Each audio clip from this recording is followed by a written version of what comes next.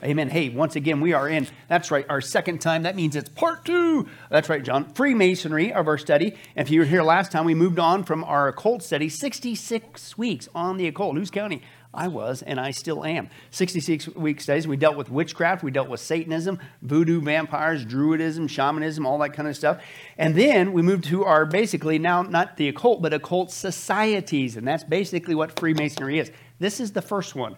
But Freemasonry is the big one, so that's what we're starting off with. Now, if you hear last time, we basically did what I call the shot across the bow, about as blunt as you could make it. If that was the only study that you were part of or you watched online, hopefully it sent the clarion obvious call, a Christian warning. No Christian, no church, nobody should have any business messing with this group.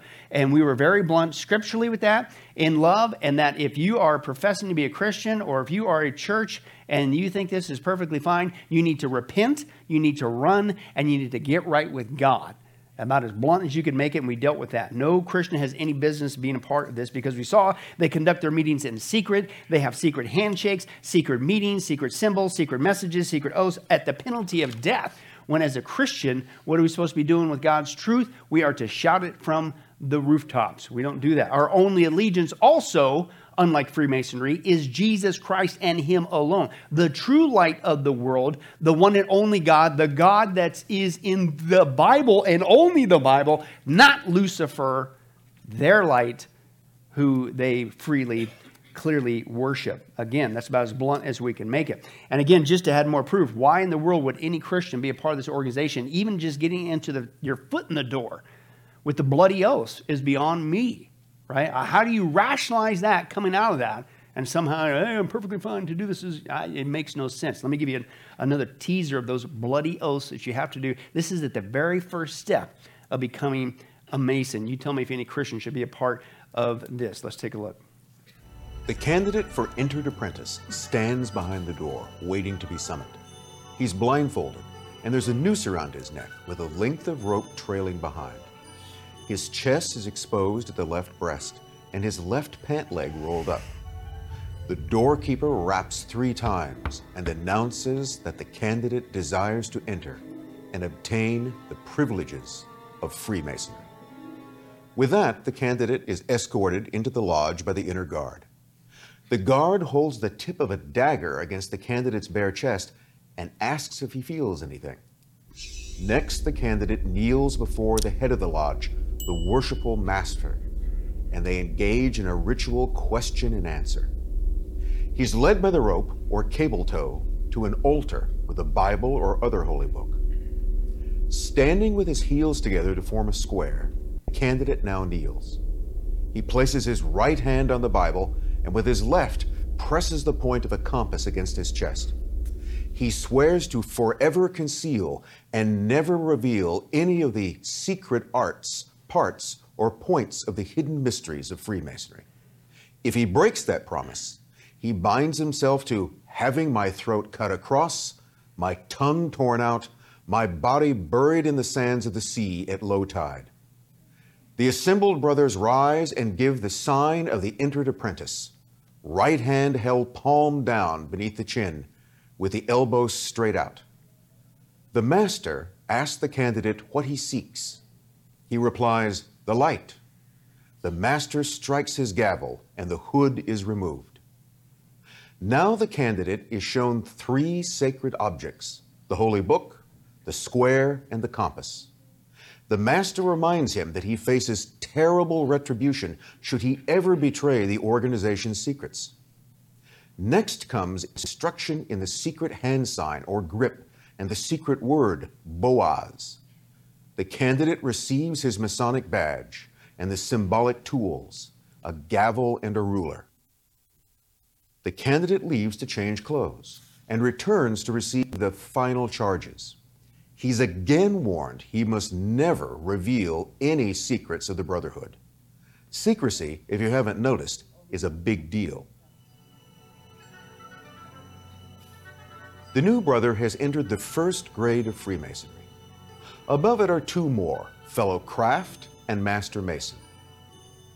Each has its ritual, oath of secrecy, and prescribed horrible punishments. It's exactly like our membership classes here. I don't know about you guys, but man, I know Pastor Bobby was doing this before, but ever since I started pointing at people's chests, it's just skyrocketed. Yeah, sure, I'll do whatever you want. Are you kidding me? How can you sit there and profess to be a Christian and make it? I mean, the moment they put a blindfold on you, by the way, that's where we get the word hoodwinked. We'll get into that. That's from Freemasonry. We'll get to that, Lord willing, next week. It's in the verbiage too, folks. But how do you even make it through it? The moment they put a blindfold on me, wouldn't you want to run? Wouldn't you run? And then you make it through that, and he's like, hey, what's that pointy thing? I hope it's not a pencil sharpener. What is that? And then a bloody oath not to reveal. What?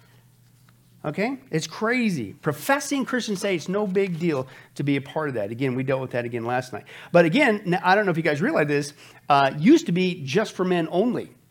But now, actually for quite a while, they've opened the doors for ladies as well. Freemasonry for women. Let me give you a taste of that. They want to make sure everybody get involved with this occult society.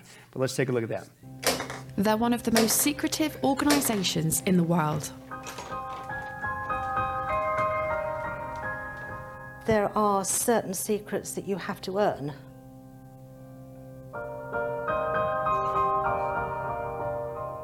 Famous for unexplained rituals. Where were you first prepared to be a Freemason? In my heart. Describe the mode of your preparation. My right arms, left breast, and knee made bare. And they face regular accusations of corruption. All the men in my family are Freemasons. I'm the only girl to go into Masonry. If a man can do it, so can I. For the first time, we've been given access inside this highly secretive society to find out the truth behind the intrigue. The Freemasons are a secretive society that practice rituals in a temple and promote brotherly love.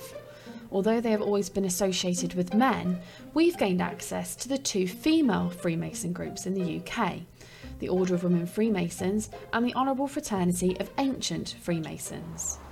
This looks like any other leafy street in central London, but this is the international headquarters of one of the most secretive and mysterious organisations in the world, and for the first time they're exclusively opening the doors to us.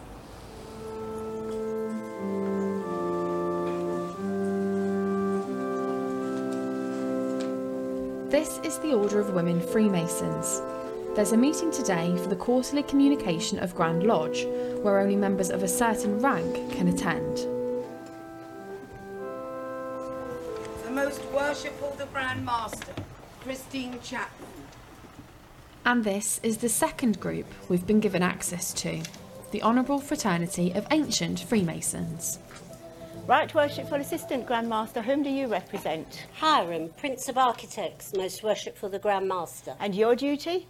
To lay plans, draw designs, and assist the Most Worshipful the Grand Master in the execution of her work. The female Freemasons were formed in 1908. Their male counterparts have been meeting for at least 300 years. Their practices involve secret handshakes, rolling up their trouser legs, wearing blindfolds, and even nooses around their necks. They are currently headed up by the Queen's cousin, the Duke of Kent. But Freemasons have been accused of favouritism, helping each other rise up the career ladder and covering up each other's mistakes. Covering up each other's mistakes. We're going to see some proof of that tonight, because that is a classic thing that's done with Freemasonry, with the secret handshakes, with the secret signs. When you go to court, you do that, and that judge is bound by the Freemasonry oath to be lenient to you. Above all courts of law, above everything. And we're going to see some of that proof. That's what they mean about what you just saw. Notice it was also a lot of nobility over there in the UK. We'll get into that as well, and how that got started. But again, again, we'll probably have a whole study, Lord willing, on Joseph Smith and Freemasonry, and he ripped off much of what his so-called secret rites in Mormonism came straight out of Freemasonry. And he tried doing the secret handshake thing with the judge, but the people still killed him for sleeping with their wives, with the polygamy. Okay, but it still goes on today. And we're going to see proof of that given secret. But not only males, but also females. Now, the female participation, part of the rise of that is due to the Order of the Eastern Star, Rainbow Girls, Job's Daughters.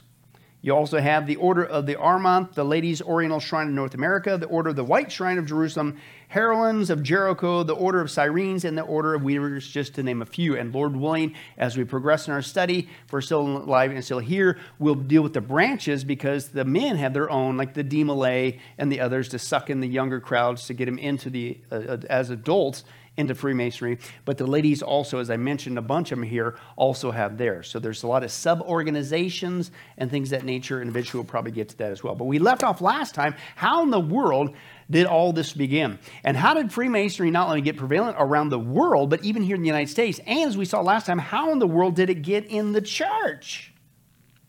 And you think, well, that's a conspiracy theory. It's not in the church. What church in the right mind would do that and go to sleep at night thinking that's perfectly okay? With the bloody oaths and all this other secrecy and all that kind of stuff. Well, again, if you were here last time, I shared 2 personal encounters that I've dealt with that in ministry over the years in 2 different churches. Stepped into that mess. But let me give you another little teaser. And as we progress, you're going to see more and more evidence, folks. This is all over the place, including in the church, in America, all over the place. These are the entities that are controlling the church. You wonder why so many churches don't seem to put up much of a fight when it comes to, listen, what are you talking about? We need to love everybody and tolerate everyone and all different religions and all get along together. That's Freemasonry, folks. But why does that come from the church? Well, maybe it's because the people around the church, they're Freemasons, right? It's crazy. There's a direct pattern that we'll see there. But let me give you another proof positive that this is really going on. Freemasonry still to this day is allowed open face in churches, including their ceremonies, right? Let me give you just one quick example. We'll move on. Thank you for allowing us to sit in on the service. Instead of doing the second service this evening, Dixie, we would have had to pay him. We got off. We got left. Thank you for allowing us to do that.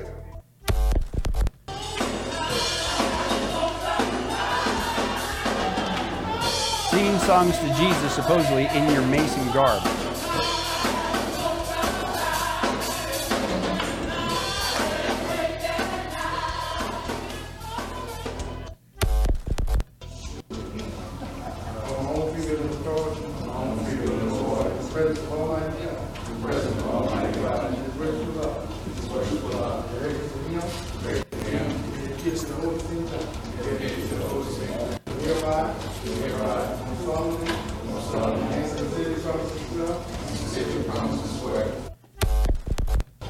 Regular attendance on the stage and other meetings of the law is necessary.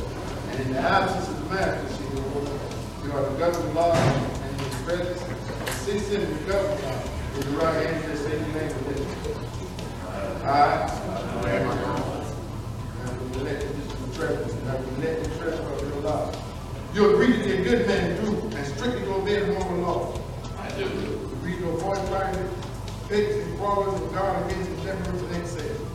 I do. You agree to promote the gentleness of society, cultivate the social virtue, and propagate the knowledge of the art. You promise in a church facility to propagate the knowledge of the mystic art, not Jesus, not the Bible, not God, not the gospel, but the mystic occult art of Freemasonry. This is what's going on in churches, folks. Okay, and again, we're going to get into that in greater detail. But again, how in the world, you take a look at this, how in the world could anybody, a born-again Christian, indwelt with the Spirit of God, go to sleep at night with this? And somehow say it's perfectly fine. You got no conscience, there should be a quandary there. Okay? You're a part of a secret organization with secret handshakes, secret meetings, secret symbols, secret messages, secret oaths that are bloody oath under the penalty of death if you reveal. And you have an allegiance over that organization than Jesus Christ. I don't think so. Now, what's interesting is you put all this together, this is an occult secret society. And it's not just in the world. Where is it? It's in the church. You wonder why things are so messed up. Go back just a little bit what we've seen over the last couple of years in just the occult studies. You got witchcraft in the church. You got Satanism in the church. You got voodoo and shamanism and druidism and even vampirism in the church. Now you have occult societies in the church, directing the church. And you wonder why things are so messed up. But hey, let's just ignore it, act like it's not happening, and learn to be a better you. Yeah, that's why this stuff keeps happening and it's allowed to continue, is because people don't deal with these issues. But we are, because we're Sunrise Bible Church. But again, how in the world did all this begin? Well, thanks for asking. It works well with my notes. We're going to begin now the journey of the history of Freemasonry. Last time was basically, my goal was, if you could only watch one video, attend one thing, it was very blunt. If you're a professing Christian, you better run, repent, and get right with God. You better get out of this thing ASAP, no bones about it, and get it out of your church. If your church won't do it, you better leave that church.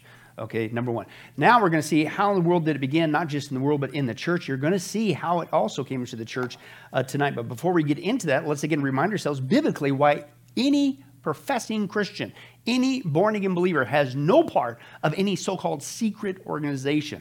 That's an oxymoron. That should never come out of your mouth. It's directly opposite of what the Bible says that we are called to do as Christians, okay? So our opening text is Matthew 5. Again, we're going to take a look at what Jesus has to say and what Jesus calls us as Christians to do, okay? And you tell me if it's any ounce of it is compatible with the mindset, the secret mindset, secretive behavior of Freemasonry. Rhymes with, I don't think so, but that's just me. Let's take a look. Matthew chapter 5. We're going to read verses 13 through 16. Again, this is a classic passage from Jesus saying that we are the salt and the light. Also, if you wanted to add another layer of identity, 2 Thessalonians 2, as we've seen in our prophecy studies, he also calls us not just the salt and the light, but the Bible says that as Christians, specifically in the last days, we're a restraining influence against evil. Right? That doesn't mean you go along with it. Doesn't mean you comply. We're restrained. But that's a little side note. Salt and light. Let's take a look there. Jesus said, you are the what?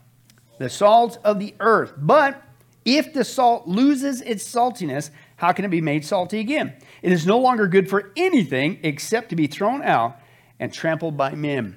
Basically, if salt loses its saltiness, it's road salt. How many guys make it a habit that if you've ever been in other places where it's got this weird...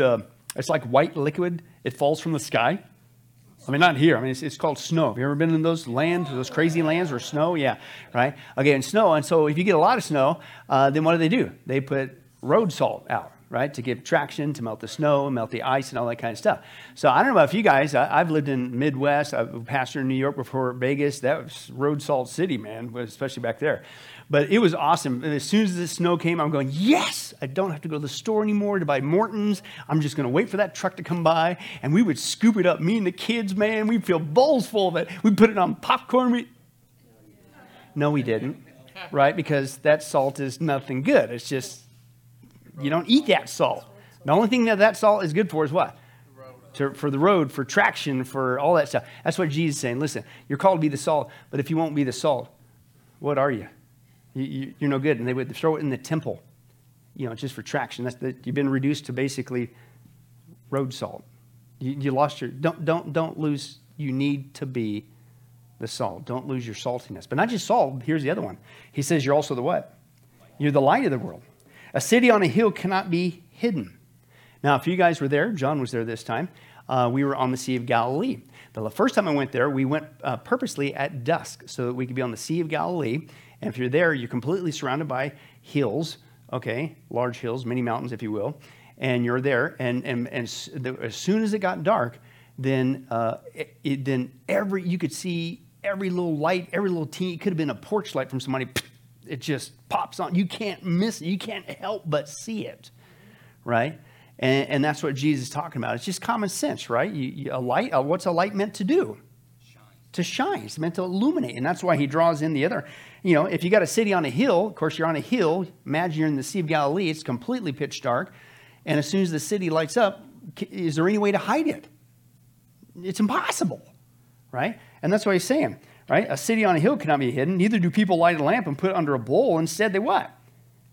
They put it on a stand. Why? Because it's designed to what? To give light to everyone in the house. In the same way, let your light shine before men that they may see your good deeds and what? Praise your Father in heaven. The whole purpose of you and I as Christians, when it comes to being Christians and sharing God's truth, Jesus is the way, the truth, the life. Okay, what are we supposed to do with it? As soon as we become born again, we secret it away. We tuck it in our pockets. We shove everything in the closet, right, and keep it there. Guests come over. Wait a second. You cram everything. Every piece of paraphernalia, man, you hide it in the kitchen counters, whatever. Stick it in the fridge. I don't care. Just get it out of there. Because it's all a secret. It's all to be a secret. And the only people that we share this secret message from Jesus Christ is if they come through that front door and they give us the right knuckle handshake, right? No, that's stupid, right? What's he say? We don't secret away. We don't hide away. We don't secure it away from everybody in the dark. Okay, we don't only give it to those who have secret handshakes, attend secret meetings, can interpret our secret symbols and secret messages, and who take a bloody oath that if you reveal what I'm about to share with you in secret, then we're going to kill you. Now, of course, I'm using sarcasm to make a point, but what's the point? That's exactly what Freemasonry is. And you're supposed to be a Christian? How is that compatible? How do you go to sleep at night? It's crazy. We do not do that. We are called to teach, number one, God's truth, and that's the other thing. They're not even teaching God's truth. We're to teach God's truth. We don't hide it away, okay? We don't keep it to ourselves. We don't conceal it. We don't hide it. We shine it for the whole world to see, and we saw last time we shout it from the rooftops. This is completely antithetical. The premise of the secret organization, secret anything, is completely antithetical to biblical Christianity, but it's crept into the church. So let's deal with that journey. How did it get in the church, not just in the world? Let's take a look at that. Freemasonry, or also known Masonry, or as we saw last time, it's also simply called what? Craft. I wonder why. It's just missing one word. Witchcraft. And we saw last time there's complete direct parallels to witchcraft. We'll see that again tonight in the degrees in just a little bit. It's the largest secret fraternity in the world. That's why we're dealing with this one first. Its so-called purpose is to unite people in fellowship under the principles of the fatherhood of God. Their God is not the same God of the Bible, not even close. The brotherhood of man. We all just need to get along.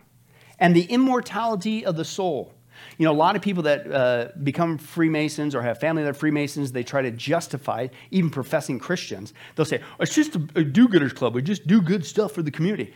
They themselves will freely admit, no, it's, quote, for the immortality of the soul. And they put their trust not in Jesus Christ. They put their trust in being a good Mason is how they're going to get to heaven. With the secret words to open up the doors to heaven. I am not joking. They admit it's a spiritual organization. So don't fall for this, oh, it's just, we do good stuff. Yeah, you may, quote, do good stuff, but it's a lot more than that. Don't be fooled by that. Masonry exists in various forms all over the world. Membership is estimated around 5 million, including 2 million alone in the United States. Technically, at least as far as we know, historically, there is no single individual that we can say, that guy started it. Okay? But what we do know, you start to see signs of Masonry as far back as early as the 1500s, okay, to the 1600s. The oldest Masonic document dates back to 1390, technically, okay. But what we're going to see tonight, there's a date out there, if you do the research, that they basically say this is when it really started. Well, it kind of had early signs early on. It's kind of like the Protestant Reformation, right? They say it started with Martin Luther. No, it started a couple hundred years before that, with John Huss and John Wycliffe, kind of paved the way for Martin Luther, okay, but Martin Luther kind of gets the credit for it, okay. So similar thing. So yeah, 1717, but really if you look at it, Freemasonry started, before that, and we'll get to that in a second. But Masonry appears to develop in its current form in the late 1500s, early 1600s. Masonic, here's the key word, legend, because that's what it is. I don't know if this was the inspiration behind Joseph Smith's ability to not just plagiarize, but make up stories, okay, including the Book of Mormon, as we saw in our Mormonism study. But these guys, they have claims. They claim, listen, that they can trace their origins all the way back to the building of Solomon's temple, building the pyramids. Here comes, as we saw last time, your Egyptian occult gods and goddesses influence. And also they believe they can even trace it down to the, quote, ancient civilization of Atlantis. That it was the Masons who built all these amazing structures and things of that nature. But again, the key word there is legend, because their own institution obviously wasn't even around at the time of Solomon and things of that nature. So again, they just kind of make it up. Let's continue on. Freemasonry is organized by these things. They're called lodges. Okay, they meet in a lodge. Okay, and then you get several lodges, okay, and then they're governed by what's called a Grand Lodge. Okay, and that's kind of their organizational structure. Okay, and you go like, well, why do they call them lodges? Well, let's do that. In medieval Europe, large construction projects such as castles and cathedrals was the big deal, okay? They were mainly built by free itinerant skilled tradesmen, right? Basically kind of like a private contractor. And that's where you get the mason. And so back in the day, what would they use as tools to build castles and cathedrals? They would use a stone, right? So you would need a stonemason, and this was the big project. And these things, especially the cathedrals and castles, you don't build overnight. And you see some of the big ones, if you've ever been over to Europe, they take a while, right? So these guys were the specialist builders of the days, okay? Now, by the way, just as a side note, I mentioned Martin Luther. You go back to when he did his 95 Theses on the Wittenberg door, the church door there, rejecting Catholicism. Part of it is he rejected against what was called indulgences, okay? Indulgences. And indulgences were basically, this is how the Catholic Church drummed up the money to pay these masons to build the cathedrals, which sometimes could take decades, right? These big giant edifices still all over Europe. And what they would do is they would go into communities and they would basically say, hey, if you put money in this coffer, okay, we have an itemized list here and you will be absolved of your sins. And I'm not joking, it's called an indulgence. They still do it today. Indulgence, and basically, and I'll just throw out some numbers, if you slept with a prostitute, $2.15. You throw it in there, you'll be absolved of that sin, right? You stole something from somebody, $5.33. You put it in there and whatever. And they literally had an itemized list of sins, and here's the payment that you need to put in here in order to be absolved. And people did it. That's how they drummed up money to build all these edifices you see if you ever had the privilege of ever going to Europe and driving around. Okay, and that's just a little side note. But the Masons were there because you got to pay the Masons. You got to pay these stoneworkers, right? Anyway, so why do they call them lodges? Because when they're building these castles and these cathedrals, these skilled workmen made Mason castles and cathedrals out of stone. They lived together in huts or sheds that they called lodges. So that's where you get the lodge of Freemasonry. And in these lodges, as they're working, sometimes for decades on these projects, they shared their politics and, quote, religion as well. During this, you can imagine just like today, if you've ever been in a skilled trade or trained for a skilled trade. Before I got saved, I used to do carpentry work and whatever, but you start out, you're the what? The apprentice. And you sat under who? Right? A journeyman. That's a kinder word, but I think we would call it the master. Right? And so you have the master and the apprentice. What do they still use today in Freemasonry? The same mindset. So this is kind of where it comes from. But they were also taught, and I quote, spiritual values of integrity and brotherhood and a belief in, here's the key word, a God. And this is a common theme. It's whatever God you want to bring to the table. So don't say this is Christian because it's not even close. Now, gradually they begin to add allegories and symbolism and rituals to this kind of group. And eventually they came up with their own theology and symbolism and rituals to, quote, encompass broader religious ideals. As we're going to see, a common thread with Freemasonry is anything goes. And you have no right to tell anybody that their path is wrong. Sound familiar? Not just in the world, but where? In the church. I wonder if it's a Freemasonry influence, not just New Age or Hinduism. Could be. Including what they added to the plate, medieval European occultism. And that's a secular article that mentioned that. Okay? So it's not a conspiracy. So they basically grabbed it all together and whatever and created this year. So where did it begin to take off? So again, this is basically, we're starting off mainly in Europe. Okay, is where this begin to take place. Why? Because where they build the castles and the cathedrals. Same area. You got it? All right. Now, on May 20th, 1641, this guy, Sir Robert Moray, he was like a Van Halen fan or something, but these guys that started the rocker hair, right. No, I don't know. I guess it was style back then, right? But anyway, so Sir Robert Moray, he was initiated into Freemasonry, okay, in Edinburgh. This is actually a Scottish lodge, but the reason why his name comes up because he is the first man initiated into Freemasonry on English soil. All right, so this is technically, he gets the title of the first English Freemasonry, okay? And then in 1716, 4 lodges met, and again, now you got multiple lodges, so now what do you got to do? Well, you need somebody to oversee them. So then they developed their first Grand Lodge to oversee the other lodges. And then it began to take off. You had, and this is where I'm going, the watershed moment was the first Grand Lodge in England was 1717. All right, that's when you hear a lot of people say, and I'm not disagreeing per se, they say, okay, that really the birth of Freemasonry as we know it was in 1717. So it's a little bit before that, but whatever, it's okay, right? But they're talking about the Grand Lodge. It started taking off, they developed their first Grand Lodge. Okay, so that's what that is. Now, then the first Grand Master of the Grand Lodge was this guy, Anthony Sayre. He cut his hair a little bit. He wasn't too much into rock. And so then it goes to another guy named George Payne, right? And then in 1719, here comes your church thing. This is crazy. 1719, right, is this guy, John Theophilus de Sagliers, however you pronounce that. This guy, okay, this guy was a, quote, clergyman. This is a professing something. I don't know what, a churchgoer or whatever. This is a clergyman, okay? And so he gets involved in this, okay, big time. And then after this guy, that's when he was this is the area of the last commoner, the average Joe, if you will, being raised to Grand Master who's taken over the lodges. From this point forward, it began to become members of nobility.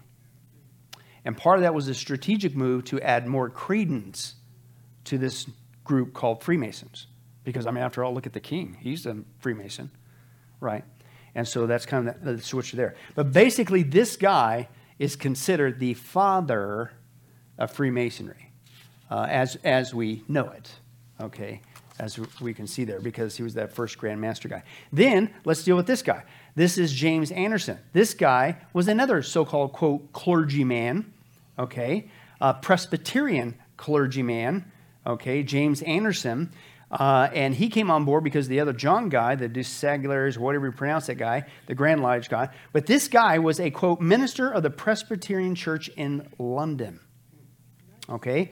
And the reason why he's a big name in Freemasonry is because he's the guy that wrote what was called the Constitution of the Freemasons for the use in lodges. This was in 1723. So this other clergyman comes along and basically begins to write their handbook. You're supposed to be a Christian? You're a pastor, a minister of the Presbyterian Church, and you're the one who writes the code and the thing for, it doesn't compute with me. So then after that, now they got some order, they got some structure, they begin to spread. It really began to spread. It goes through many different towns, South Wales, Cheshire. Then it begins to jump into other countries. In the same year, a second Grand Lodge was found in Ireland.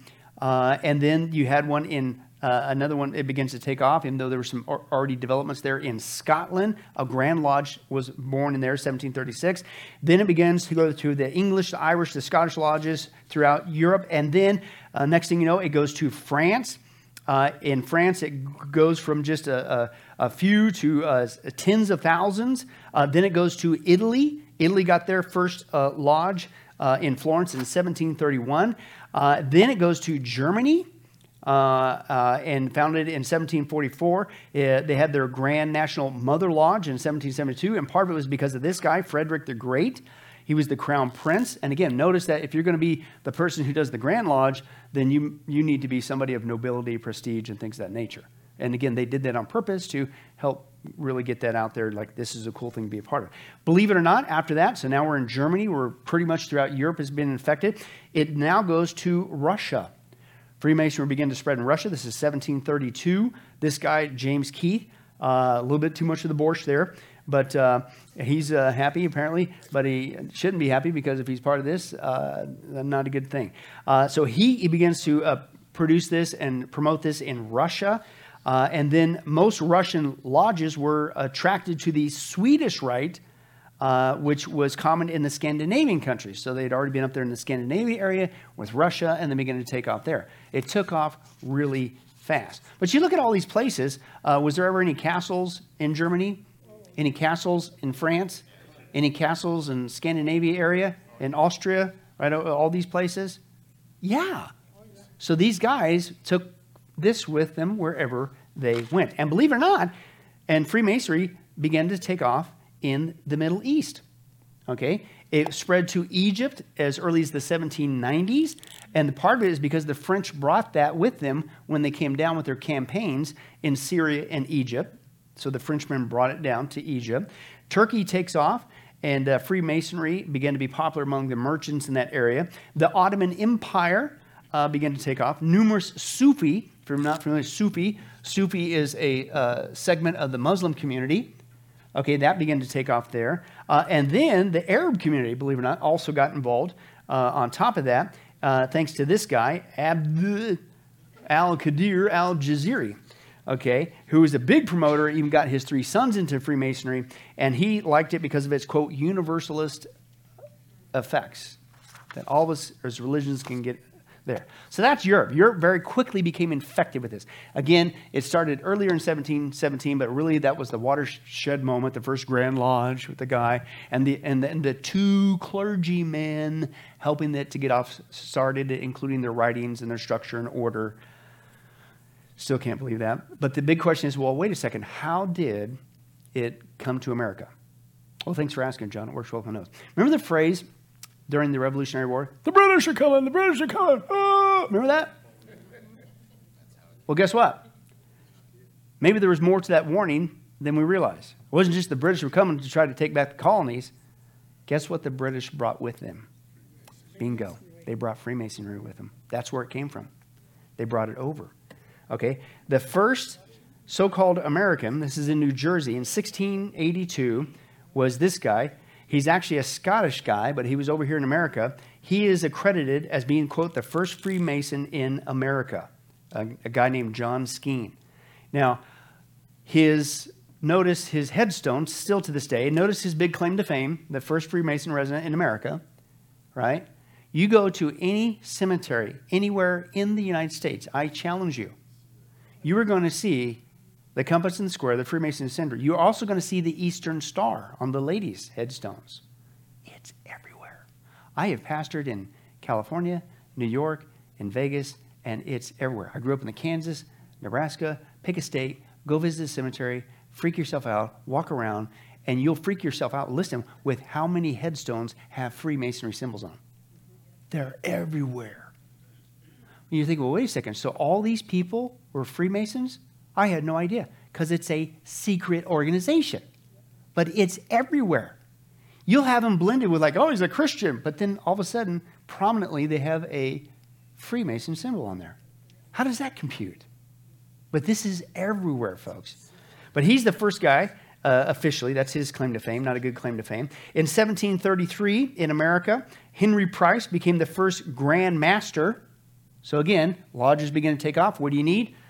You need a Grand Master Lodge. You need somebody to head it up. Well, here you got with this guy.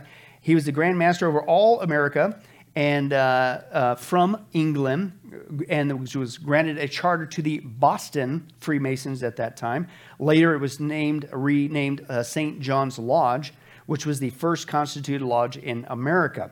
Then between 1733, 1737, you see them begin to spread to Massachusetts, New York, Pennsylvania, South Carolina. And again, many lodges were attached to, quote, the British Army regiments. So they brought it over with them.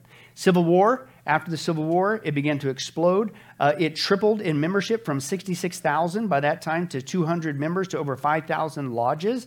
And I quote, this surge in membership helps explain the many stories of Masonic fraternization during the American Civil War. Well, that's a big word, Pastor Billy. What's it mean? Well, thanks for asking, John. Fraternization means this. This is when, and I quote, this is during the Civil War. Masonic soldiers and Masonic sailors rescued enemy combatants who identified themselves as members of the fraternity. So the North and South ain't supposed to be getting along. You're fighting a war. But if you do the secret knuckle handshake, then, and this tells you, they put everything. Their allegiance of Freemasonry is above everything. They have a duty. If you have a fellow Mason, you have to do everything to help them out. Everything. Even an enemy on the other side of the war. And they did it. And that's what it's saying. Well, that explains why we saw that behavior, because Freemasonry, by even the Civil War, had spread massively across our country. So let me again give you an idea of some of these signals they would give each other. And it was like a code word that you have to help me out. You are honor bound to let me go and even rescue me, even though we're supposed to be enemies. But watch this. Demonstrate and show us what happens when you shake hands with a Mason. Sure. What you'll see is they put the thumb there on, that would be the third knuckle from the thumb. So you see this very frequently. This is the entered apprentice. There are two for fellowgraph, but Master Mason is right there. And whenever I've shaken somebody's hand that way as a Mason, it's almost like a jolt. They get it. Masons will always go in to make that handshake because it's innocuous enough to know that, well, if you're not a Mason, you're not going to respond, but it's also obvious to a Mason to know that if you are, he's trying to communicate to you. Okay, the next thing that happens is that he says something to you after you make the handshake. If you don't know them, he will say, so you're traveling. It means, you know, are you a brother? Are you traveling? Are you a brother? You know, are you on your journey in Freemasonry with me? So you say, yes, I'm traveling. Yes, I'm a brother. So that way, so the handshake plus the request, are you traveling? Yeah. Or are you traveling? Or and the answer yes, then they know that that you're both of the same. You've got the same principles, and you belong to the same lodge. And so, not the same lodge, but the same brotherhood. So the same brotherhood whose laws transcend all laws. And they're above all these other laws, according to them. Yes. So that's one symbol. Now, you also mentioned about the different signs that they give in public when they have to. You mentioned something about asking for help in danger. Perhaps you can give us some of those. Well, there was a situation with another lawyer who was a Mason that appeared before a judge, and he gave him the sign of the entered apprentice degree. And the judge understood that he was a Mason and therefore gave a favorable ruling to his client. There are all different kinds of examples, but that's the benefits that you see, because he was bound by a Masonic oath, and there was a request there, he had to honor it. So and the big distress, I think you showed us before, but a Mason in distress, he's got three. Yes.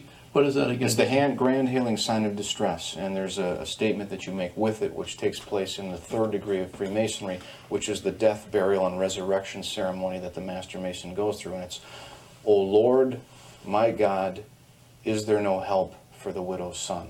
This is the sign of distress. This is how your hands were placed on the volume of the sacred law when you swore your Masonic obligation, your oath. And is there no help for the widow's son refers to a mockery of our Lord. The widow is Our Lady. The Lord is the Son. There is no help for him because we don't believe in his resurrection. That's a fraud. We believe in the Masonic resurrection. It's only through principles of Freemasonry that you're raised to eternal life. So, but their gesture is this, and That's this. Correct. And so that's a big sign of distress. That's the big one. And you are bound at that point by your obligation to assist that brother in need, even if it requires you to give your own life. Now, what happens? What is there's another symbol beside for the second degree? And the second degree, you swear the oath this way. That's called the due guard. The entered apprentice degree, the due guard, and the due guard is how you have your hands positioned on the volume of the sacred law when you swear your oath. The due guard is this, and the sign is the penalty of the oath, entered apprentice degree. The fellowcraft degree, the due guard is this, and the sign is this. The penalty of the fellowcraft degree is having your chest torn open and your heart plucked out and placed on the temple. And then finally, in the Master Mason degree, your hands are placed on the scriptures this way during your oath. That's the due guard. And the sign is this: having my body severed in twain and my bowels taken thence and burned to ashes, the ashes scattered to the four winds of heaven. So those are the signs. If a Mason gives any one of those signs, whatever position he's in, maybe he has to do this, maybe he has to do this, it's kind of covert, but that immediately alerts you that that is a brother in need and something needs to be done. In fact, I was doing business in another state, and I thanked my cab driver with that handshake, and he lit up, and he said, "Hey, brother, the lodge is down the street. Whatever you need, we have a meeting next week. You're more than welcome." Just with the handshake. And it still goes on today. And you wonder why people get these insane court rulings. How did that guy go? It's nuts. Well, makes you want to go back and watch the tape. What was he doing at the appropriate time? Stuff still goes on to this day, right? And again, they are bound. What's it say? That law, the Masonry law, and that binding is above every law, including the law of our land. And these people are everywhere. Masonic incidents are also recording involving Freemasonry. Also, again, this is the fraternization, what you're seeing, basically giving favors to fellow Masons. They would give them, and this is during the Civil War, special treatment to Masonic POWs. And they would also bury them during battle, a fellow Mason, even if it was the opposite side. And the whole Masonic funeral, that's a whole other aspect. But during this time was called the Golden Age of Fraternalism. And just for kicks, here in the U.S., there's also a history of Freemasonry making its way into Mexico in the early 1800s. But let's take a look at the membership itself. It's, quote, defined, and this is their definition, not mine, a religious quest for spiritual enlightenment. So how could you keep saying, oh, it's just a guys getting together to do some good things for the community? Oh, it's just good. No, they admit it's a spiritual quest for spiritual enlightenment. They use metaphors, they use allegories, and things of that nature. A system of morality veiled in allegory, illustrated by symbols, right?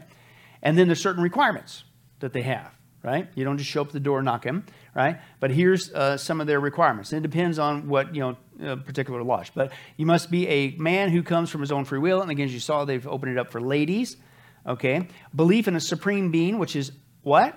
Open interpretation by the candidate. So you could be bringing the Hindu God, you could be bringing the Quran, you just got to believe in a God, right? James chapter 2, even the demons believe in God and they shudder. Hello, they're not saved. Be at least the minimum age from 18 to 25, depends on the jurisdiction. Be of good morals and good reputation. Nobody's good, no one righteous, no, not one. Romans chapter 3. Be of sound mind and body. Lodges had in the past denied membership because of physical disabilities. However, if a potential candidate says a disability will not affect or not cause problems, it will not be held against them. This, my personal opinion, is the loophole that allowed for Colonel Sanders to get in. Because cooking chicken is a disability. I'm sorry, let's just deal with it. And, okay, that's my version. But anyway, that's right. And then finally, they say you got to be freeborn, i.e. born free, i.e. not born a slave or a bondsman. That's holdover from history. They removed that one. Finally, you must be capable of furnishing characteristic references, including one or two references from current Masons, depending on the jurisdiction. Typically, it's another Mason that will approach you and invite you and things of that nature. Now, let's get to that. That's just getting your, quote, accepted. Well, you ain't done. You're just getting started. The next thing you got after the requirements is you got, and this is what you might be familiar with, is what's called the degrees. You got to go through the different degrees of Masonry, right? All Masons strive to at least try to make it to the third degree, or what's called the Master Mason level. Okay, and there's a bunch of other degrees. We'll get to that in a second. But here you can see kind of a breakdown of the levels that you try to work your way up to be that good Mason to make it to heaven. Let's take a look. Freemasonry defines itself as being a system of morality. The basis of Freemasonry, which all Masons go through, is the Blue Lodge. The Blue Lodge being the first 3 degrees or levels of Freemasonry. Entered Apprentice, the first degree, Fellowcraft, the second degree, and Master Mason, the third degree. Most Masons never go beyond third degree. Although if one chooses to go beyond the Blue Lodge, there are 2 routes that can be taken. One is the York Rite, and one is the Scottish Rite. Most Masons who decide to go past the Blue Lodge enter the Scottish Rite of Freemasonry. The Scottish Rite has 32 degrees. The 32nd can lead one into the Shriners, if one so chooses. The 33rd degree, which does exist, is largely honorary. Many Masons go through the first 3 degrees, become a Master Mason, and they just quit there, thinking that this is just a nice fraternal organization. And they do not realize that their own leaders have consciously lied and deceived to them because they do not want them to know the true teachings of Masonry. I went in there with all good intentions, thinking I was entering into a fraternity that was really interested in helping people. But now I realize that in the lower echelons, in the lower degrees, you don't realize what's happening. Well, the meaning of the lodge and what it was about to me was a group of people who were out to help other people, and there were different things that you could see in the lodge. The people were close together, they were bound by something, and I thought it was a Christian organization. What made one think that the lodge was a Christian place was the fact that I found people who were members of the same church to which I belong, the Presbyterian Church in Canada, were members of the lodge, members in prominent positions in the lodge. And the fact that these members in their rituals used quotations from Scripture sort of doubly made one think that it was okay. They think that they are actually being initiated into a Christian organization. And it's because the 3 degrees in the Blue Lodge are veiled in a veneer of Christianity. Like Mormonism, like Jehovah's Witnesses, Seventh-day Adventists, Christian Science. There's a layer of Christianese, okay? And I get that. And notice how a lot of them thought, well, it sounds Christian. But again, that's what those other pseudo-Christian groups do. They say they're Christians. Jesus Christ of the Latter-day Saints, Jehovah's Witnesses, but it doesn't make them Christian. Also, notice it was it was like a fraternity, it was like a brotherhood. They're here to help each other out and help the community out. And what do Mormons and Jehovah's Witnesses excel in? That exact same behavior. And that's why I remember one lady, she got sucked into it. Why? Because she was a single mom with kids, came to a community, right, all alone, having to reestablish. I think she was getting away from a bad relationship and not condoning that. That was the right thing to do, per se. But guess who came in and says, hey, you need a job? You need furniture? What do you need? Need a refrigerator? What do you need? You just join our group. That was the Mormons. Jehovah's Witnesses do the same thing. They excel at this. But this is nothing new. This is what Freemasonry does. And I get it. I'll give these guys a little bit of room here. Like, well, I thought it was Christian because the guy was kind of sort of quoting Scripture. And then the other thing that sucked him in is people in the church are here, including the Grand Master. Doesn't make it right. But I will say this. So I get it that it's couched in Christianese. I get it that they are being deliberately dishonest to suck you in. And you'll find out later if you keep going up the degrees what you're really doing. But I'm sorry. I still have a problem with it. Because how anyone can make it past even just the first degree. You saw the first 3. How anyone can make it past the first degree as a professing Christian, taking that bloody oath, being blindfolded with a sword to your chest, signing allegiance to an organization that they can rip your guts out and cut your neck if you reveal any secrets. How do you even make it past that first one? I don't care if they quoted Scripture and the elder from that church down the street's there too. So who can make it through that first part? I don't care if you're doing good. So yes, I get it that you're couched in Christianese, but I've heard that so much. I'm like, but how do you make it past the first thing if you're really a Christian? Okay? Now, let's take a look at those degrees, right? And again, this begins to explain the problems. The first degree you saw is the entered apprentice. Now, pay attention. This is very critical. This degree begins a man's journey into Freemasonry. It represents what? Youth. So the first phase, the first degree, youth. Second degree is called fellow what? Craft. Key word there, craft. This degree symbolizes man in what? Adulthood. And represents work. So youth, adulthood. The third degree, as you saw, was the Master Mason, right? This degree represents man in his what? Old age and relates to wisdom. Now, I shouldn't have to put this up there because I know you guys got all the studies memorized. But does any of that sound familiar? It is exactly carbon copy the first 3 phases of witchcraft. You got the maiden in her youth. You got what's the next phase? The mother, right, in her adulthood. And you got the crone, the old lady, who now is full of wisdom because of years of life. It's the exact same 3 phases of witchcraft. Exactly the same. Again, what's the other word for masonry? Craft. They just dropped the witch part. So it's an occult study. Let's continue on. The 4th one's the secret master. The 5th one's the perfect master. Right? The 6th one's the intimate secretary. The 7th one's the provost and judge. The 8th one's the intendant of the building. Is that the secret code for janitor? You're the janitor now? I don't know, but anyway, that's right. The 9th one, the Master Elect of 9. This degree teaches, listen, that truth often emerges from the clash of opinions, and to look at life and duty and God through the minds of others who do not share the same religious faith. Again, got to tolerate anything and everything. This comes out repeatedly. The 10th one's the Master Elect of 15. The 11th one is the Sublime Master Elected. The 12th one's the Grand Master Architect. The 13th, the Master of the 9th Art. The 14th, the Grand Elect Mason. This degree describes the constant endeavor of perfection of character. Again, they believe by being a good Mason is how they're going to get to heaven, especially if you know the secret word, which we'll see in a second. I'm not joking. Okay. The 15th degree is the 9th of the East Sword. The 16th is the Prince of Jerusalem. You might want to tell Netanyahu that. The 17th, the 9th of the East and the West. The 18th, watch this, the 9th of the Rose Cross. In this degree, the principle of what? Tolerance is affirmed and grants to each man the right to answer in his own way in his convictions. It's up to you. Whatever you believe is true to you. Would sound familiar? We just think that just arose in our country out of chance. No, that's the heart of Freemasonry, folks. 19th, the Grand Pontiff.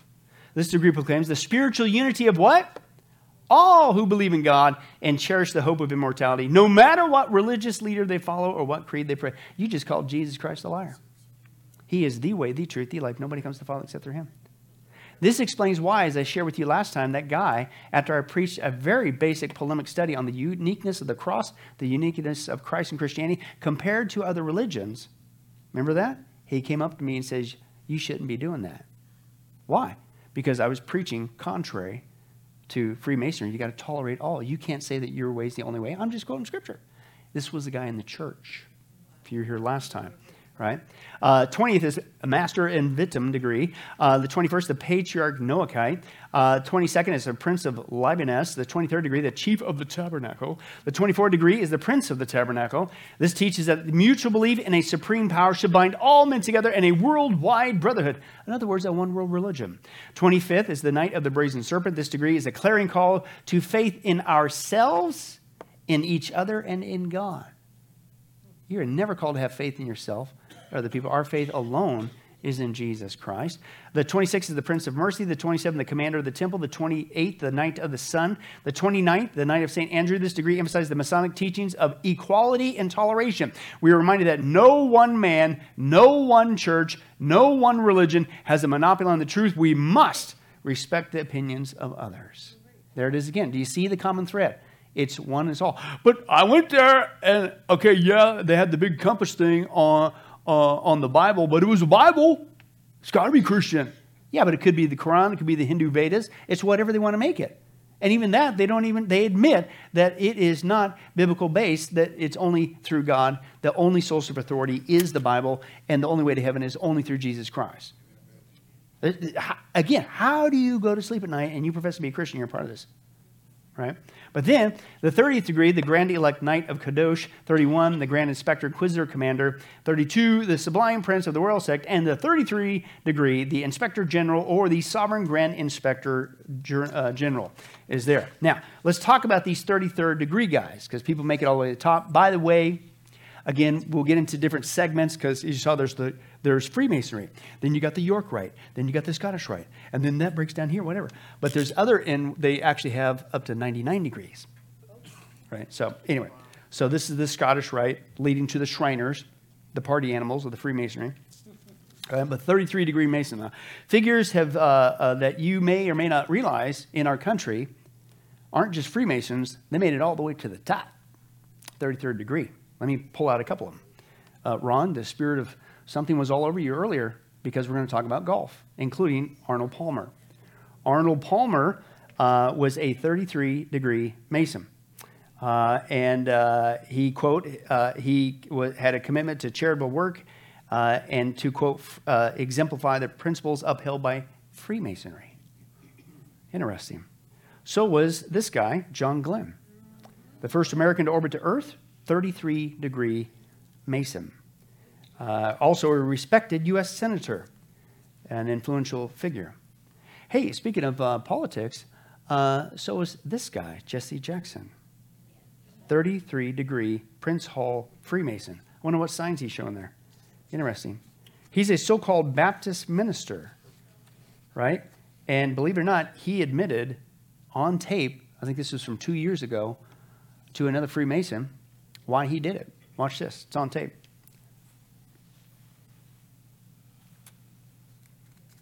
Brother Jackson, I know you were initiated into the most worshipful principal lodge of the state of Illinois on Memorial Day in 1987. How did that come about? I'm sorry to ask this question. It's not as significant as some of the things you're saying, but I know it's on all the brothers' minds. How did you become a Mason, and why did you become a Mason?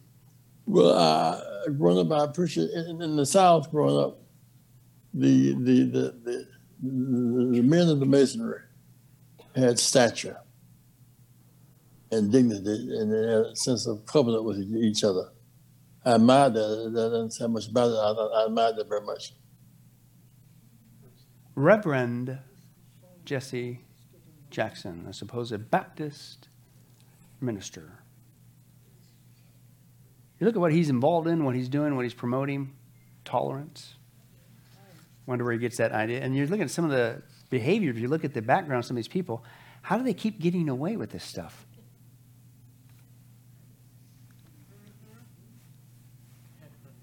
Because there's a lot of judges, a lot of lawyers that are Freemasons, folks. They're everywhere. I'll guarantee you they're in here in Vegas. Right? Let me give you another one, a little shocker on this one. Harry Truman. He wasn't just a Freemason, he was a 33-degree Freemason. He, quote, actively participated in Masonic ceremonies and supported the fraternity's goals and ideals. Hey, anybody a fan of the FBI? Isn't the FBI just one of the most brilliant organizations that's ever lived? I mean, when we think of the FBI, we think of that's Americana at its best. Right? It's messed up. You wonder why our government's messed up? You wonder why our Congress is messed up? You wonder why the FBI is messed up? Well, check it out. Edgar Hoover was a 33-degree Mason. And, quote, shaped the policies and structures of the Federal Bureau of Investigation, the FBI.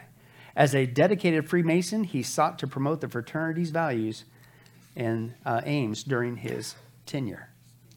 Interesting. And it's still going strong. You're absolutely right. That explains some things. But let's take a look at some of these people who were Freemasons. Watch this.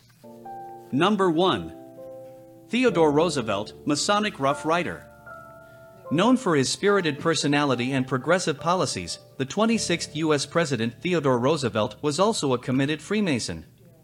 Roosevelt was initiated into the Masonic fraternity in 1901, the very year he assumed his presidential role.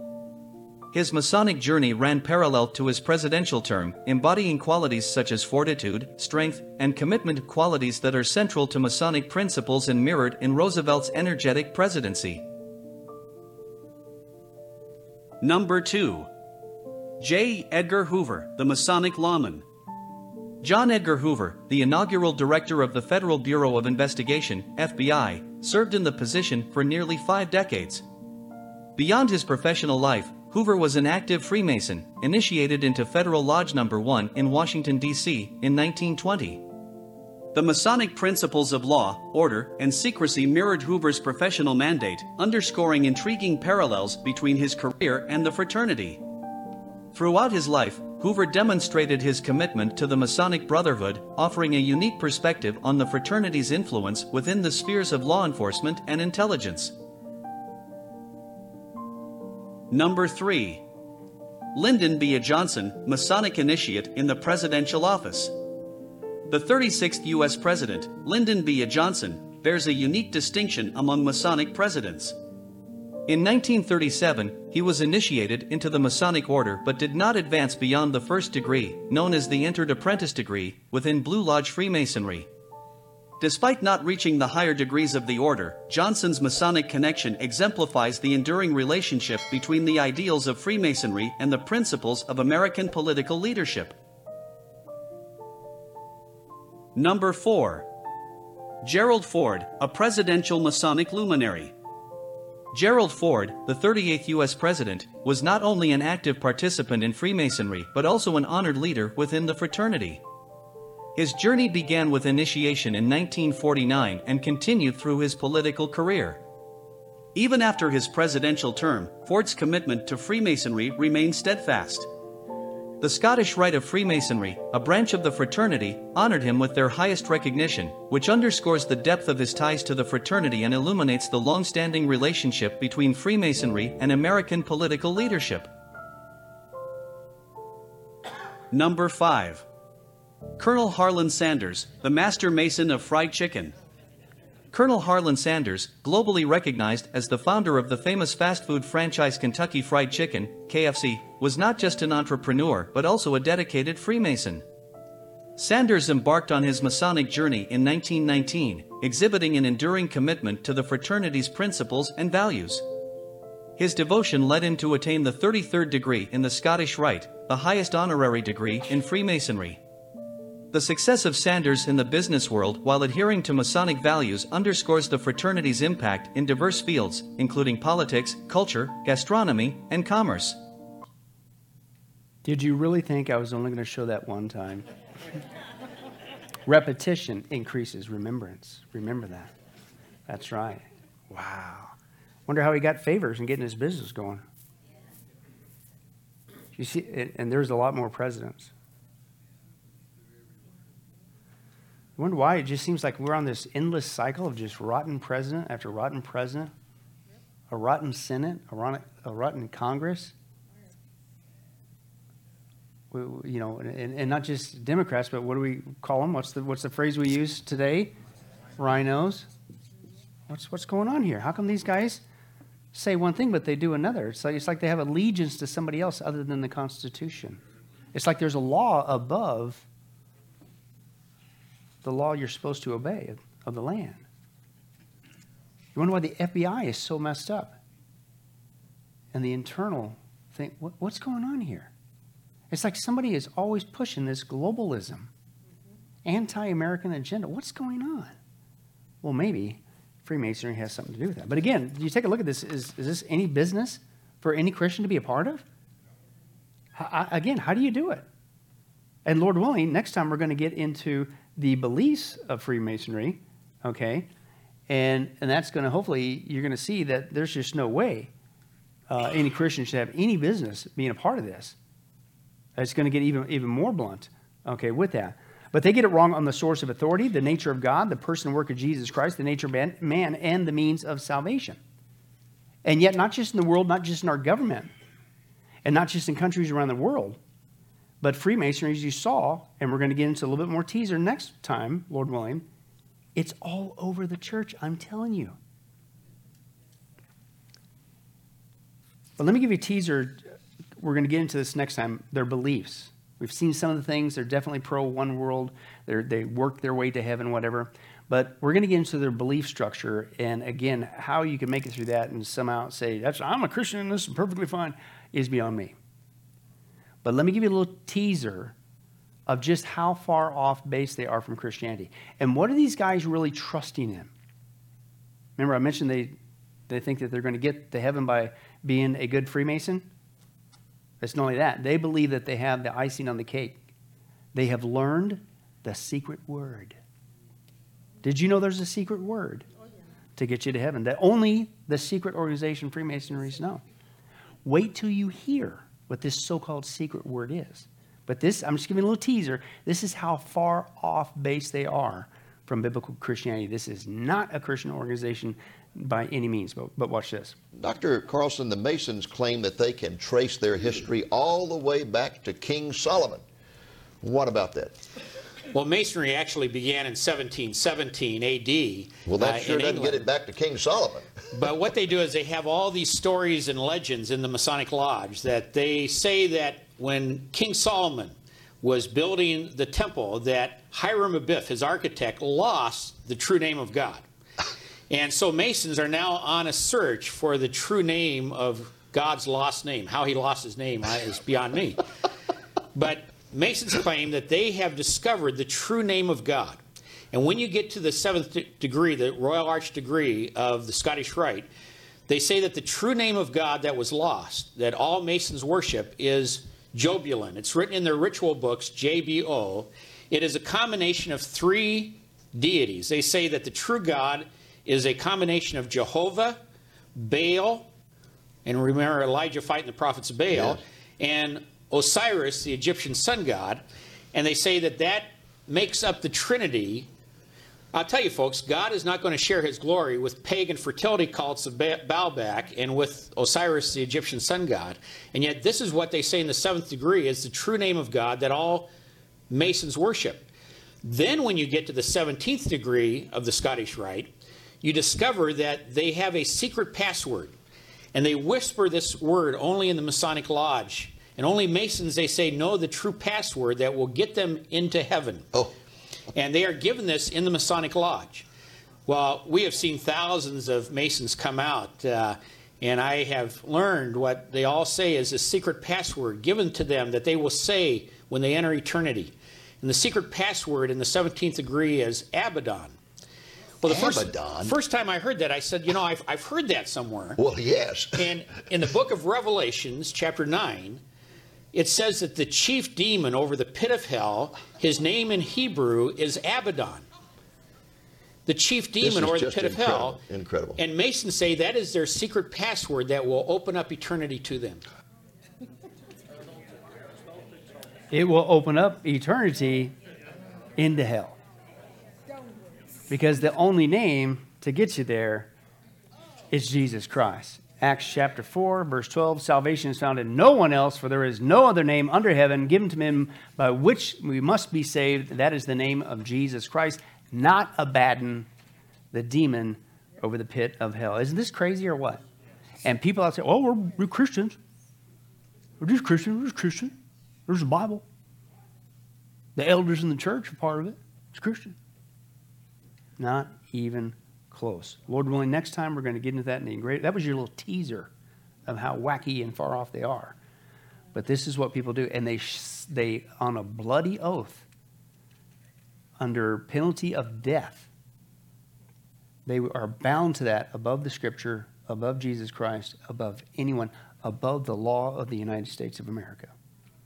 This is what's going on with that organization. Lord willing, we'll get into that next time. Well, hi, this is Billy Crone of Get a Life Ministries, and I hope you were blessed with this study. But in closing, let me ask you one final question. If you were to die today, are you sure that you go to heaven and not hell? Before you answer that, let me share a couple things that the Bible says. Did you know that the Bible says that God is holy and that we are not? And the wages of our sin or unholiness is death? In other words, we deserve to die and go straight to hell and be separated from God for all eternity. This is the great cosmic dilemma. God who is holy and we are not, how can we have a relationship with Him? The two will never mix. Now, to make matters worse, we don't even want to admit this, even though God already knows He's God. And so God, out of love, gave us something called the Ten Commandments. The Ten Commandments were not something to just memorize or stick on your wall to give the appearance of being a religious person. The Ten Commandments were God's divine X-ray, if you will, into our heart and soul to reveal this truth that we need to admit. And that is this, that God is holy and that we are not. We are disqualified for heaven. So let's take a look at that divine X-ray that God's trying to get us to realize. The Ten Commandments, the ninth one says, you shall not bear false witness. That's lying, okay? How many guys have ever told a lie? Raise your hand, okay? Well, if you didn't raise your hand, you just did. You just told a lie because we've all done that. Well, that makes us a liar. Another Ten Commandment says that you shall not steal. Don't ever take anything without permission. How many of you guys have ever done that? Well, you guys already said you're a bunch of liars. All of our hands should have went up on that one if we're being honest. God already knows. Folks, we've all taken something. We've stolen something, right? That makes us a thief. Another Ten Commandment says that you shall not use the Lord's name in vain. He's not just holy, even His name is holy. Hey, folks, let's be honest. If you can believe it, even the name of Jesus Christ has been turned into a common cuss word. Well, the Bible says that's a sin of blasphemy. Now we're a blasphemer. The Bible says you shall not commit adultery. And Jesus said, here's His standard. Even if you look at another person with lust in your eye, you committed adultery in your heart. Wow, so now we're an adulterer. The Bible says you shall not murder. And you might think, well, hey, at least I haven't done that one. Really? Again, the Bible says that the sin of hatred, wishing somebody was dead, okay, that's the same thing. It's akin to the sin of murder. It's just you pulled the trigger in your heart, but God sees the heart. Hey, folks, that's just 5 out of 10. How are you doing? You still think you're going to get to heaven on your own? You still think that you're qualified, that you're holy like God, and you could bridge the gap and have a relationship with Him forever? I don't think so.